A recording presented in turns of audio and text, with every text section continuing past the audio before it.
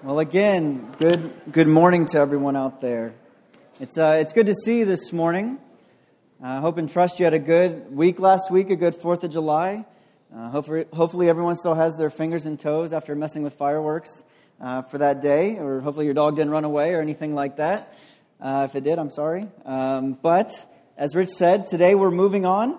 We're going to begin a new series. But as he mentioned, for the last 3 weeks, we had been in a series called A Mission for Everyone. And if you were a part of that at any of those weeks, it really was such a special series. I know for me personally, I was challenged each of the 3 weeks. And I thought particularly last week was just so special to have those couples up here and to just hear their stories about how much they've sacrificed and how much they've given up to continue to advance the gospel across the world. And I thought it was just interesting to hear them talk about that, and yet to say at the same time that regardless of the sacrifice, that regardless of the pain, it's been worth it. And it's been worth it because Jesus Christ is worth it. And so that's where we've been. But today we are again starting a new series on the book of 1 Samuel. And if you were here with us last summer, you'll remember that the last time we taught through an Old Testament book, we went through the book of Judges. And so as pastors, a few months ago when we were talking about where to go next, where the Lord might want to take us, I just said, hey guys, what if we just continue Israel's story on and just pick right back up where we left off last summer? And so that's what we're going to do. We're going to walk through this amazing book called 1 Samuel. And it's filled with stories and characters that many of us know and love. But before we dive in, let me open us up with a word of prayer. Father, we are just so desperate for you to speak this morning. Lord, my words mean nothing. But Lord, your words bring life and bring peace and bring joy. And so, Father, would you, through your word and through me, use me, Lord, to just share your truth, to share your heart this morning. And may myself and my friends leave here different than when we came in. And so, to do that, Lord, we need your grace. We need the Holy Spirit. And so we ask for those things in Jesus' name. Amen. Now, before we dive into the book, I need to do a little bit of setup work to remind us of where we are in the life of Israel at this point in their history. Again, if you were here with us last summer when we went through Judges, you'll remember that it was a pretty dark book. It was hard to go through. Honestly, there were stories and things described in that book that were, quite frankly, discouraging. And even at times disturbing to read. There's just some horrible stories in that book. But again, to set it in its context, what was going on with Israel was at this point, they had already been delivered by God from Egypt and from the slavery in Egypt. They had already wandered through the desert for those 40 years. And they had finally made it into the promised land. Through Joshua, they had begun to conquer some of those nations there and to inherit the land. And we don't really have time this morning to lay out and to justify why those wars that they fought and why the land that they inherited was just, why those wars were just, other than just to simply say you need to know that those nations that they fought and destroyed, those were extremely wicked nations. This was not the case of the school bully beating up the little, nerdy guy and taking his lunch money. No, it would almost be like the nerdy guy beating up the bully. And so again, don't have in your mind here that, this big, strong nation, Israel, was just beating up these little guys. No, most of the time Israel didn't even have weapons when they went into these battles. But the other thing, again, to remember is that these were wicked nations. And the Lord had given these nations over 400 years to repent of their wickedness, but they never did. And so, after patiently waiting for 400 years, God began to use Israel to punish and to judge them. And in that punishment, God told Israel to make sure that they destroyed all of the nations in the promised land. They were not to let any of them remain. And yet, when we read the first couple chapters of Judges, we realize that Israel didn't do that. They didn't obey the Lord. They were unfaithful. And one of the main reasons God wanted them to destroy and to drive out these nations is because He knew if Israel didn't, that they would begin to worship these nations' false gods. They would begin to intermingle and interact with them, and again, in such a way that they would adopt their practices and the worship of these gods. And so, because Israel didn't drive them out, that's exactly what happened. And again, if you were here with us last summer, you'll remember the devastating effects of what happens when God's people begin to worship and to serve other gods rather than the true God, Yahweh.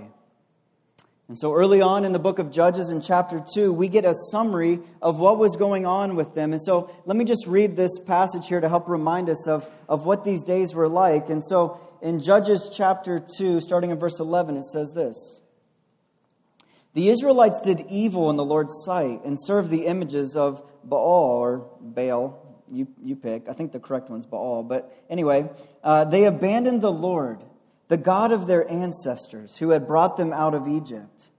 They went after other gods, worshiping the gods of the people around them. And they angered the Lord. They abandoned the Lord to serve Baal and the images of Asheroth. This made the Lord burn with anger against Israel. So he handed them over to the raiders who stole their possessions. He turned them over to their enemies all around, and they were no longer able to resist them. Every time Israel went out to battle, the Lord fought against them, causing them to be defeated, just as he had warned. And the people were in great distress. Then the Lord raised up judges to rescue the Israelites from their attackers. Yet Israel did not listen to the judges, but prostituted themselves by worshiping other gods. How quickly they turned away from the path of their ancestors who had walked in obedience to the Lord's commands. Whenever the Lord raised up a judge over Israel, he was with that judge, and he rescued the people from their enemies throughout the judge's lifetime. For the Lord took pity on his people, who were burdened by oppression and suffering. But when the judge died, the people returned to their corrupt ways, behaving worse than those who had lived before them. They went after other gods, serving and worshiping them, and they refused to give up their evil practices and their stubborn ways." And so again, in the book of Judges, we see God, out of his compassion and out of his faithfulness, he would raise up judges to save Israel. And yet, if you remember, many of those judges were messed up themselves. In fact, as the book progressed, they just seemed to get worse and worse. And so the book really ends on a depressing note, but there's this one little phrase that's mentioned twice at the end of the book. And in fact, it's the last words of the book, and it leaves you with some glimmer of hope. And the phrase is this. It says, "In those days, there was no king in Israel. Everyone did what was right in their own eyes." And so when you read that phrase, you're left thinking two things. Number one, you're thinking, wow, things get really messed up. Things get really screwed up in our world when people do what's right in their own eyes. When mankind begins to define morality for itself, when it begins to say this is right and this is wrong, things get really messed up. The second thing you realize when you read that phrase is you just begin to think, just maybe if we had a king, things would be different. And so you're left with this anticipation, this longing for a king. And so that's how the book of Judges ends. And so now that catches us up to where we're at now, starting with 1 Samuel chapter 1. And so if you want to follow along, it's on page 225 in our pew Bibles. This morning we're going to try to cover all of chapter 1 and half of chapter 2. And so I'm not going to have us stand and read the text this morning because I love you and you might pass out from standing for that long and we need to save time. So I really want to encourage you to pick a Bible up and to follow along, because I'm not even going to have it on the screen because it's so long. But as we go through these first couple chapters this morning, we're going to begin to learn about a woman named Hannah. And in this passage, we're going to see three things from Hannah's life. We're going to see, number one, Hannah's problem. Number two, Hannah's prayer. And then lastly, we're going to see Hannah's praise. So again, her problem, her prayer, and her praise. But starting with Hannah's problem, look at verse 1 in chapter 1. We read this. There was a certain man of Ramath-Zophim of the hill country of Ephraim, whose name was Elkanah, the son of Jeroham, son of Elihu, son of Tohu, son of Zoph, an Epaphraite. He had two wives. The name of the one was Hannah, and the name of the other was Peninnah. Peninnah had children, but Hannah had no children. Now this man used to go up year by year from his city to worship and to sacrifice to the Lord of hosts at Shiloh, where the two sons of Eli, Hophni and Phinehas, were priests to the Lord. On the day when Elkanah sacrificed, he would give portions to Peninnah his wife and to all her sons and daughters. But to Hannah he gave a double portion because he loved her, though the Lord had closed her womb. And her rival used to provoke her grievously to irritate her because the Lord had closed her womb. So it went on year by year. As often as she went up to the house of the Lord, she used to provoke her. Therefore Hannah wept and would not eat. And Elkanah, her husband, said to her, Hannah, why do you weep, and why do you not eat? And why is your heart sad? Am I not more to you than 10 sons? Okay, so the book starts out, and we're told about this man named Elkanah. And we find out right away that he has two wives. The name of the one is Hannah, which, interestingly, her name means favored. The name of the second wife is Peninnah, which means fruitful. Now, most likely what happened was Elkanah married Hannah. She was his first wife. But after years of not getting pregnant, he then married a second wife named Peninnah. Now, you need to understand something. This is a little bit of a tangent and a side note, but I think it's important. You need to understand that nowhere in the Scriptures does the Bible affirm or support polygamy. In fact, every time you read a story about a family in the Bible where polygamy has taken place, when you begin to read that story, you realize that everyone in the family is miserable. You see it happen in the life of Abraham. You see it happen in the life of Jacob, and you certainly see it here. And so just because the Bible doesn't come out and explicitly condemn polygamy, if you begin to read those stories carefully in the Scriptures, it becomes obvious that the biblical authors are intentionally showing you, through the lives of these families, that polygamy is in no way God's ideal or even His design for marriage. And so I say all that to say, don't let, secular people or even Mormons for that matter try to convince you that the Bible supports polygamy, because it doesn't. Okay, again, that was just a little tangent. That one's just so you can talk to your Mormon neighbor next week. So again, getting back to the story. We have this woman named Hannah. Her name means favored, yet she's barren. She's unable to have children. And I'm sure, given the size of our church, that there are some of you in this room who can relate to the pain and the struggle that comes with not being able to have children. And it's devastating in our day, and it was certainly devastating in their day. In fact, in their day, children were a key component to the family's economic success. Whereas today, children are seen much more as a financial liability rather than the key to our financial success. You see, by and large, they were an agrarian society, which meant that the more children you had, the more workers you had for your fields, the more hands you had on deck for your farm. And therefore, because of that, your income stream was tied to your kids. But not only that, they didn't have 401ks and retirement homes and things like that. And so having children was also a part of your future security. They were able to help provide for you when you got old and take care of you physically as you aged. But not only that, all of that would be bad enough. But as some have pointed out, specifically for Israelites, there was an added level of embarrassment and shame that came along with barrenness. And that's because in Genesis 3:15, God had promised that He would crush the head of Satan through the woman's offspring. He also promised in Genesis 22 to Abraham that through his offspring, that they would be as numerous as the sand on the seashore. And that offspring would overcome their enemies. And that through that offspring, they would be a blessing into the entire world. And so if you were a woman living in Israel and you were barren, there was a very real sense in which you felt you were missing out on the purposes and the plans of God. And so for a woman named Hannah to have a name that meant favored, and yet to have your life play out the way that it had to be deeply painful.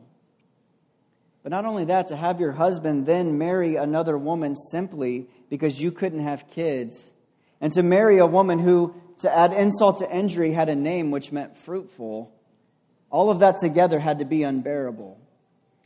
And again, all of that together would be enough. It would be enough pain, enough situation to be unbearable. And yet, if that wasn't bad enough, we find out in verse 6 that Peninnah, her rival, used to provoke her grievously to irritate her because the Lord had closed her womb. And then in verse 7 it says, so this went on year by year. As often as they went up to the house of the Lord, Peninnah used to provoke her. So this Peninnah lady is one nasty woman. And that is why you and I, in the history of the world, have never been at a baby dedication or at a nursery and met little baby Peninnah, right? Because moms and dads just would not do that. It wouldn't be right. And so this is Hannah's problem. Her name means favored, yet she appears to be anything but favored. She's barren, and we're even told in the passage that her barrenness is from the Lord. But not only that, she's in a difficult marriage and family situation with this nasty woman. And so this seems to have been going on for some time. And we're told that this time when they went up to Shiloh to worship, with all of this going on, with all of the horrible things that this woman was saying, that again, it's been piling on year after year. And so it seems like things kind of come to a head here. And so at the end of verse 7, we're told that Hannah wept and that she could not eat. And so what does Hannah do with all of this hopelessness, with this despair? What does Hannah do with her problem? Well, that leads us to the second thing we see in this passage, and that is this, Hannah's prayer. Look back down at verse 9. It says this. After they had eaten and drunk in Shiloh, Hannah rose.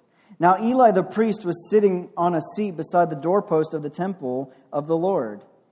She was deeply distressed, and she prayed to the Lord and wept bitterly. And she vowed a vow and said, O Lord of hosts, if you will indeed look on the affliction of your servant and remember me and not forget your servant, but will give to your servant a son, then I will give him to the Lord all the days of his life, and no razor shall touch his head. As she continued praying before the Lord, Eli observed her mouth. Hannah was speaking in her heart, and only her lips moved, and her voice was not heard. Therefore, Eli took her to be a drunken woman. And Eli said to her, he said, how long will you go on being drunk? Put your wine away from you. But Hannah answered, no, my Lord, I am a woman troubled in spirit. I have drunk neither wine nor strong drink, but I have been pouring out my soul before the Lord. Do not regard your servant as a worthless woman, for all along I have been speaking out of my great anxiety and vexation. Then Eli answered, go in peace, and the God of Israel grant your petition that you have made to him.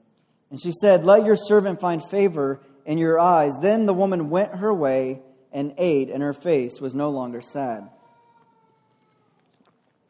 So as we've already said, or we've already been told, Hannah has been being bombarded by this Peninnah lady. And it's been so bad that she's to the point where she's crying and she's unable to eat. As well, in verse 8, we're told that her husband tries to cheer her up by appealing to her that himself and his love it should have been worth more than 10 sons. And so with all of this pain and with this problem, Hannah could turn inward and just get really bitter towards everyone. She could get bitter towards Peninnah for all of her meanness. She could get bitter towards her husband for marrying Peninnah in the first place. Or she could turn and go inward and get bitter towards God for allowing her to be barren and for allowing this woman to constantly harass her. And so she could turn inward and get bitter. She could also turn outward. She could turn towards her husband for comfort and find meaning and identity in him. I mean, he clearly loves her. He wants to ease her pain. He wants to take some of that on for himself. And so she could turn outward and just say, you know what?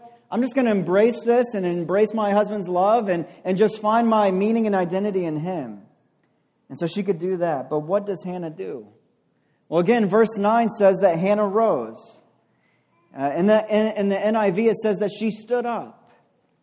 Now, that's just not some random detail. Some commentators have pointed out that in the Hebrew, what's being communicated here is that Hannah, by standing up, by rising from her seat, she is making a decisive decision. In other words, she has made up her mind as to what to do with this problem. She's not going to turn inward and get bitter, and she's not going to turn outward and run to her husband for comfort. No, Hannah is turning to God. And so she gets up from the table and she begins to walk, and she just begins to pour out her heart to the Lord. And she doesn't hold back in any way. I mean, verse 10 tells us that she's deeply distressed and she's weeping bitterly. In other words, Hannah is at the end of her rope. She's to the point where she just can't take it anymore. In fact, she's so distraught that she's doing that ugly cry face. You know what I'm talking about? That kind where you're just crying and you don't care who's watching. And there's just that mixture of tears and snot, and it's in your hair and it's on your hands and it's on your clothes, but you don't care. And so that's where Hannah's at. She's opened the floodgates before the Lord. We're told in verse 9 that Eli the priest is watching her. And then in verse 12, it says that he sees her mouth moving, but he doesn't hear any words. And so in verse 14, he approaches her and he's like, come on, lady, what are you doing showing up drunk to church again? When are you going to put away your booze and your alcohol and get rid of it? And Hannah's like, no, you got it wrong. I'm not drunk, but rather I am so full of anxiety and grief and sorrow that I have been pouring out my soul before the Lord. And so no, Eli, don't think that I'm some worthless woman, because I'm not. And so Eli's like, okay, and he gives her a blessing. But I think it's interesting to note that he automatically assumed that she was drunk. And I think even that detail gives us a glimpse as to what the spiritual climate was like during these days. Again, we have to remember that this is during the days of the judges. And what we saw when we went through that book is that most Israelites were not following and trusting in God. And so honestly, Eli probably just defaulted into thinking that because the spiritual climate was so poor. I want to take a few moments here and look at how she prayed, because I think there are some things that you and I can learn from her in regards to our own prayer lives. And the first thing that I think to notice is just very simply the fact that she prayed. Again, as we've already said, she could have turned inwards towards herself, or she could have turned outward to others, and yet instead she goes to God. And I just think if you and I, if we're going to make it in this Christian life, we're going to have to learn how to do the same. You know, Chris taught on prayer a few months ago when we were in the Sermon on the Mount, and one of the things he mentioned in that message was that as a church, we are weak in this area of prayer. Both in our private prayer lives as well as our corporate times together. I don't know if you remember, but he rebuked all of us for our attendance at the corporate prayer times. In other words, what I think, and after saying that, he just said, I don't get it. I just don't get how as individuals and how as a church we've not made prayer central.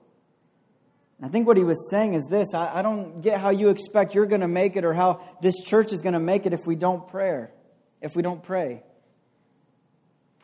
You see, prayer, it's an ultimate acknowledgement to yourself, to others, and to God that you realize this. When we pray, what we're doing is we're saying we realize we're not God. It's an expression of dependence on someone greater than yourself. Prayer is an act of humility. It's a cry for help. And what we see here in this passage is this, that Hannah got that. She was not embarrassed or afraid to acknowledge her need and her dependency on God. And guys, I'm just going to be honest with you. With the way that things are going in our world and in our culture, if we don't get this figured out, if we don't become people who are desperate with our dependency on God through prayer, then I'm not sure some of us are going to make it. I'm not saying that you're not going to be a Christian or that this church won't exist, but what I am saying is that our fruitfulness and our faithfulness will be diminished, if not downright be demolished, if we don't become people of prayer. And I don't say that as some expert who has it all figured out, but the reality is I have grown in my prayer life.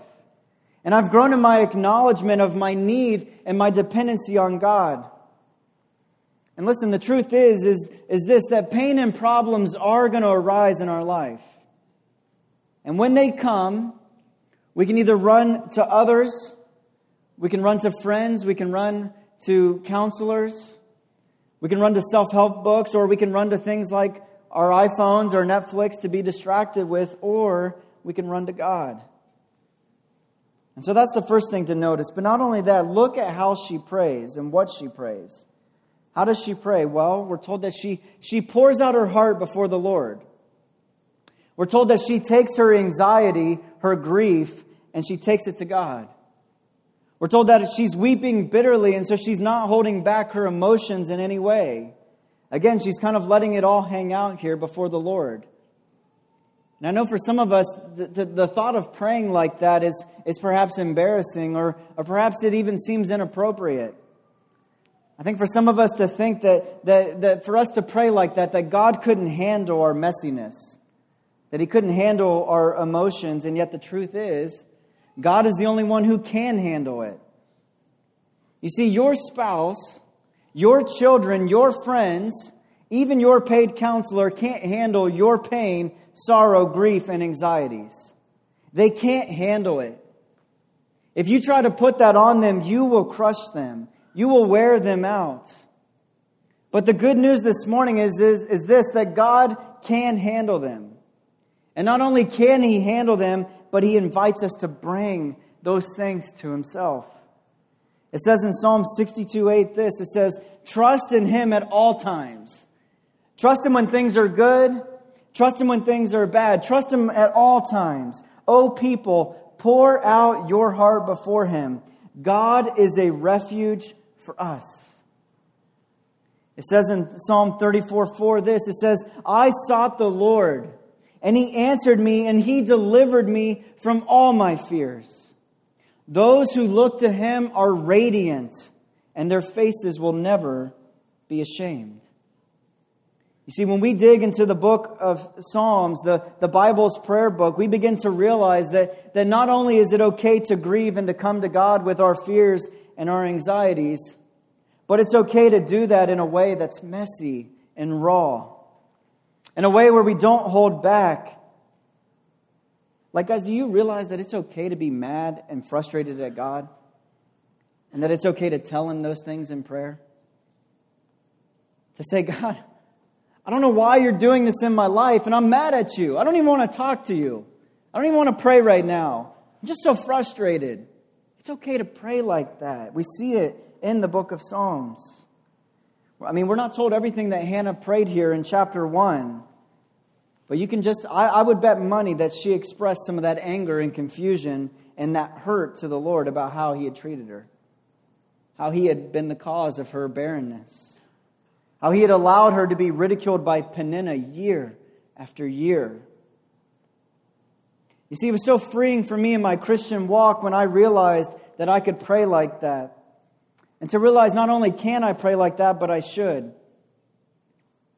You see, again, only God can take your raw, unfiltered emotion, your anger, and your bitterness, and even your grief. Only He can take those things and begin to help you through them. And again, if we're going to make it in this Christian life, we're going to have to learn to pray like this. All of us in this room, I am sure, have already had moments of pain and grief in our life. Some of us, some really major grief, some unbearable grief. Others, maybe more minor things. Maybe some seemingly insignificant moments of grief and loss. And yet one thing that I have learned this year is this, that every loss in our life demands to be grieved before the Lord. Whether it's the loss of your favorite pen or your favorite person. I think there's some of you in this room who need to take some time to grieve before the Lord the loss of your childhood. The divorce of your parents. Many things. The loss of life just not turning out the way that you had hoped.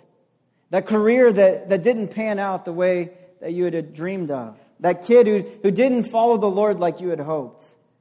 And you need to take those losses and those griefs before the Lord. And the reason is this. You see, when we don't take the time to grieve our losses before the Lord, what we do in that moment is we allow space in our hearts for doubt and unbelief to rise up. We allow space for the devil to begin to whisper into our ears. To begin to whisper, see, I told you that he's not good. See, guys, I told you that you can't trust him. And yet when we take those moments to grieve before our Father like Hannah did, God meets us in that place and He begins to walk us through it.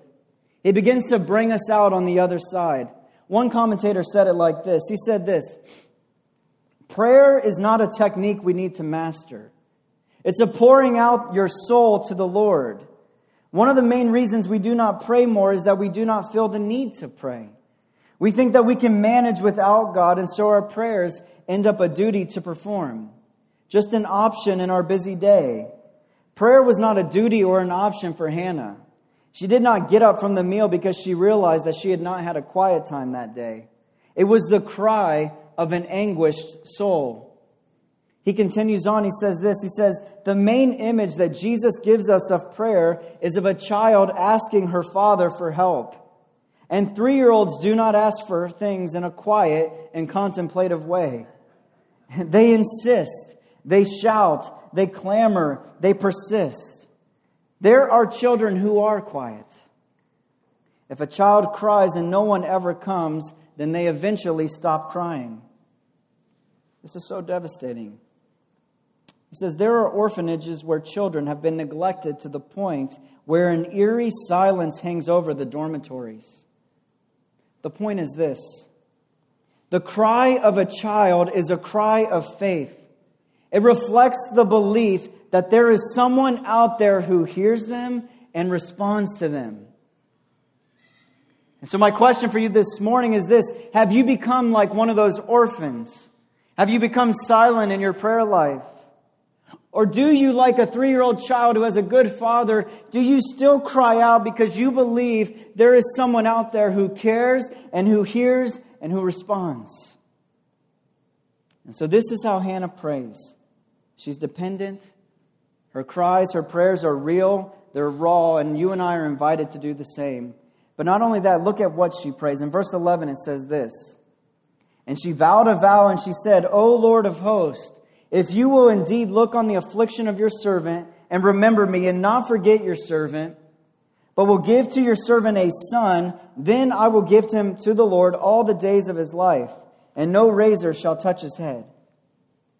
And so in her prayer, she makes a vow to the Lord. It's evident based on what she says that she tells God, if you give me a son, I'll give him back to you as a Nazarite, which was a way to dedicate your child and to set them apart for the Lord. Again, we saw this in the book of Judges with Samson. And if you remember back, he basically violated his Nazarite vow in every way imaginable. And so the author of 1 Samuel here, he wants you to remember that. He wants you to begin to draw some comparison and some contrasting between Samuel and Samson. But not only that, one thing that strikes me about her prayer is that she's very specific. I mean, she just comes right out and she asks God for a son. She doesn't beat around the bush. I mean, she's specific enough to say, Lord, give me a son, not just give me a child. And I think it's good for you and I to be reminded that it's okay to pray specific prayers.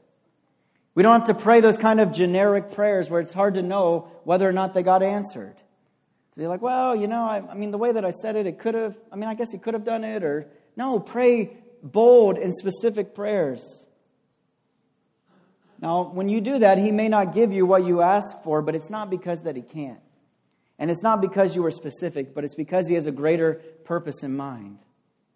And I was thinking about it this week. I picture one day just being in heaven and sitting down with the Lord and Him walking me through different prayers in my life and saying, Nick, I didn't answer that one because I had something greater for you.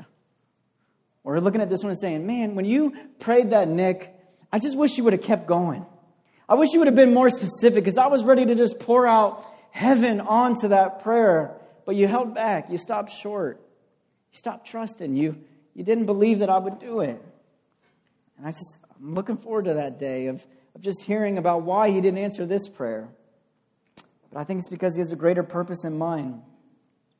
Again, I want us to understand here that it's okay to be specific in our prayers. In other words, it's okay to put the Lord on the hook.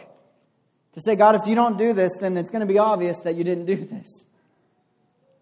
So just ask Him. I mean, we're invited to do this. We covered this in the Sermon on the Mount, but Matthew 7:7 says this: ask and it will be given to you. Seek and you will find. Knock and it will be open to you. For everyone who asks receives, and to the one who seeks finds, and to the one who knocks it will be opened. Or which one of you, if his son asks him for bread, will give him a stone? Or if he asks for a fish, will give him a serpent?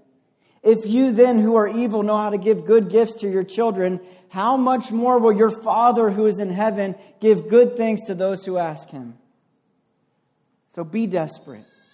Be dependent. Pray raw prayers, and don't be afraid to be specific. But one last thing to know here. Verse 18 tells us this, that after she was done praying, she went her way and ate, and her face was no longer sad. In other words, what that's telling us is that she really prayed. Again, I don't know if you remember back to that message Chris gave on prayer, but one of the things he said is this, that one of the ways you know that you're not truly praying to God, but rather just praying faith and faith, is how he talked about it. One of the ways you know that you're doing that is when you're done praying, your anxious thoughts and heart remain. Even when you're done praying. So in other words, what he's saying is this, that when we pray faith and faith, we have not in that moment come to God as a good father. But instead we've been praying, or rather what we've been doing is talking to ourselves. We've just been spending time worrying about our problems instead of giving them over to him. Or we've been trying to manipulate him and treating prayer like it's some magical formula that if we just get it just right, then it will be answered.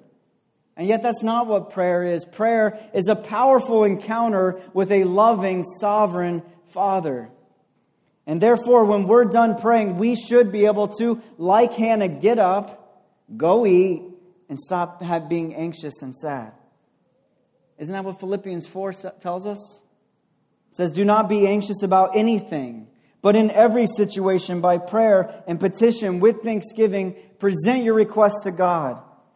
And when you do that, the peace of God, which transcends all understanding, will guard your hearts and minds in Christ Jesus. And Hannah got to experience that. She had peace from God. And I think it's interesting to note that she had the peace before the Lord answered the prayer. She had the peace before she became pregnant. But let's keep going here. Look at verse 19. They rose early in the morning and worshiped before the Lord, and then they went back to the house at Ramah. And Elkanah knew Hannah his wife, and the Lord remembered her. And in due time Hannah conceived and bore a son. And she called his name Samuel, for she said, I have asked for him from the Lord. The man Elkanah and his house went up to offer to the Lord the yearly sacrifice and to pay his vow. But Hannah did not go up, for she said to her husband, as soon as the child is weaned, I will bring him, so that he may appear in the presence of the Lord and dwell there forever.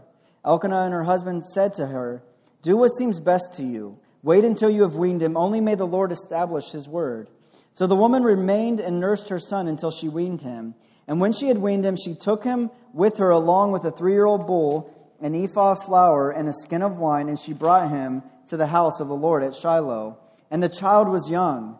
Then they slaughtered the bull, and they brought the child to Eli. And she said, O my Lord, as you live, my Lord, I am the woman who is standing here in your presence, praying to the Lord.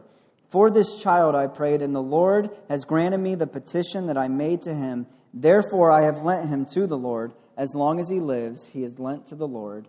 And he worshipped the Lord there. So the Lord hears Hannah's prayer. He responds. He blesses her with a son. She waits a couple years until he is weaned, maybe between the ages of 3 and 5. And then she fulfills her vow. She brings him to Shiloh to the Lord.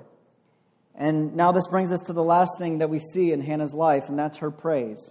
Let's finish out the story. Look at chapter 2, starting in verse 1. And Hannah prayed and said, my heart exalts in the Lord. My horn is exalted in the Lord. My mouth derides my enemies because I rejoice in your salvation. There is none holy like the Lord, for there is none beside you. There is no rock like our God. Talk no more so very proudly. Let not arrogance come from your mouth. For the Lord is a God of knowledge, and by him actions are weighed. The bows of the mighty are broken, but the feeble bind on strength.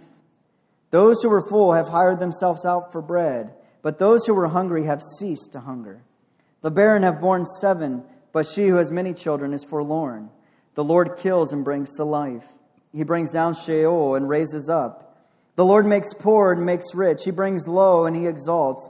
He raises up the poor from the dust, and He lifts the needy from the ash heap to make them sit with princes and inherit a seat of honor. For the pillars of the earth are the Lord's, and on them He has set the world. He will guard the feet of His faithful ones, but the wicked one shall be cut off in darkness. For not by might shall a man prevail.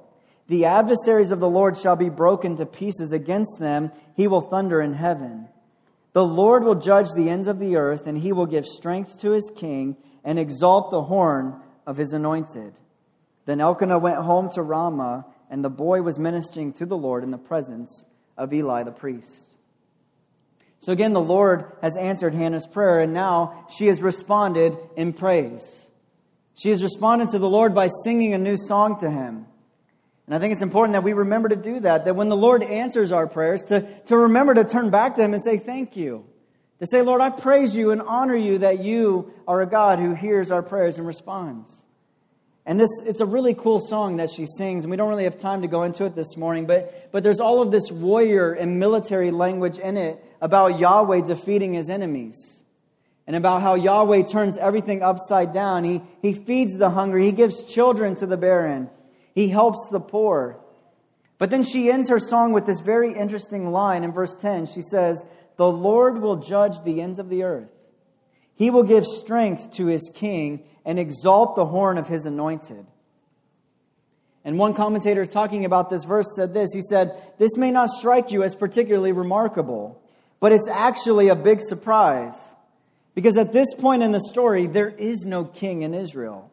What Hannah's song says is this: God's king is coming, and when He does, He will turn the world upside down. And that directs our attention forward in the story. And so as we go on in the weeks and months ahead through the book of 1 Samuel, we're going to see that God does have a king in mind. He's going to raise up a king who will deliver Israel from her enemies, and His name's David. And a large portion of this book is dedicated to telling his story. And yet, as we all know, even he was not the king that Israel or even the world needed. No, we needed a greater king. We needed a king who would ultimately turn things upside down. Like we saw in the Sermon on the Mount, we needed Jesus. We needed the one who could defeat our ultimate enemy, which was sin and death. And He did that through the cross and through His resurrection. And actually, Nick, you and the band can go ahead and come on up. You see, as a body here in a moment, we're going to remember this greater David. We're going to remember the great victory that He accomplished for us at the cross. We're going to do that by taking the Lord's Supper. You see, guys, when we take the bread and when we take the cup, we remember His broken body and His blood that was poured out for us. We remember that because He died, we can live. We remember that because He was broken, we can now become whole. And so I'm going to pray, and then the ushers are going to come down and release you row by row, and you can grab the bread and grab the cup and go back to your seat, and whenever you feel ready, whenever you feel led, you can take those things. But before they do, let me close this with prayer.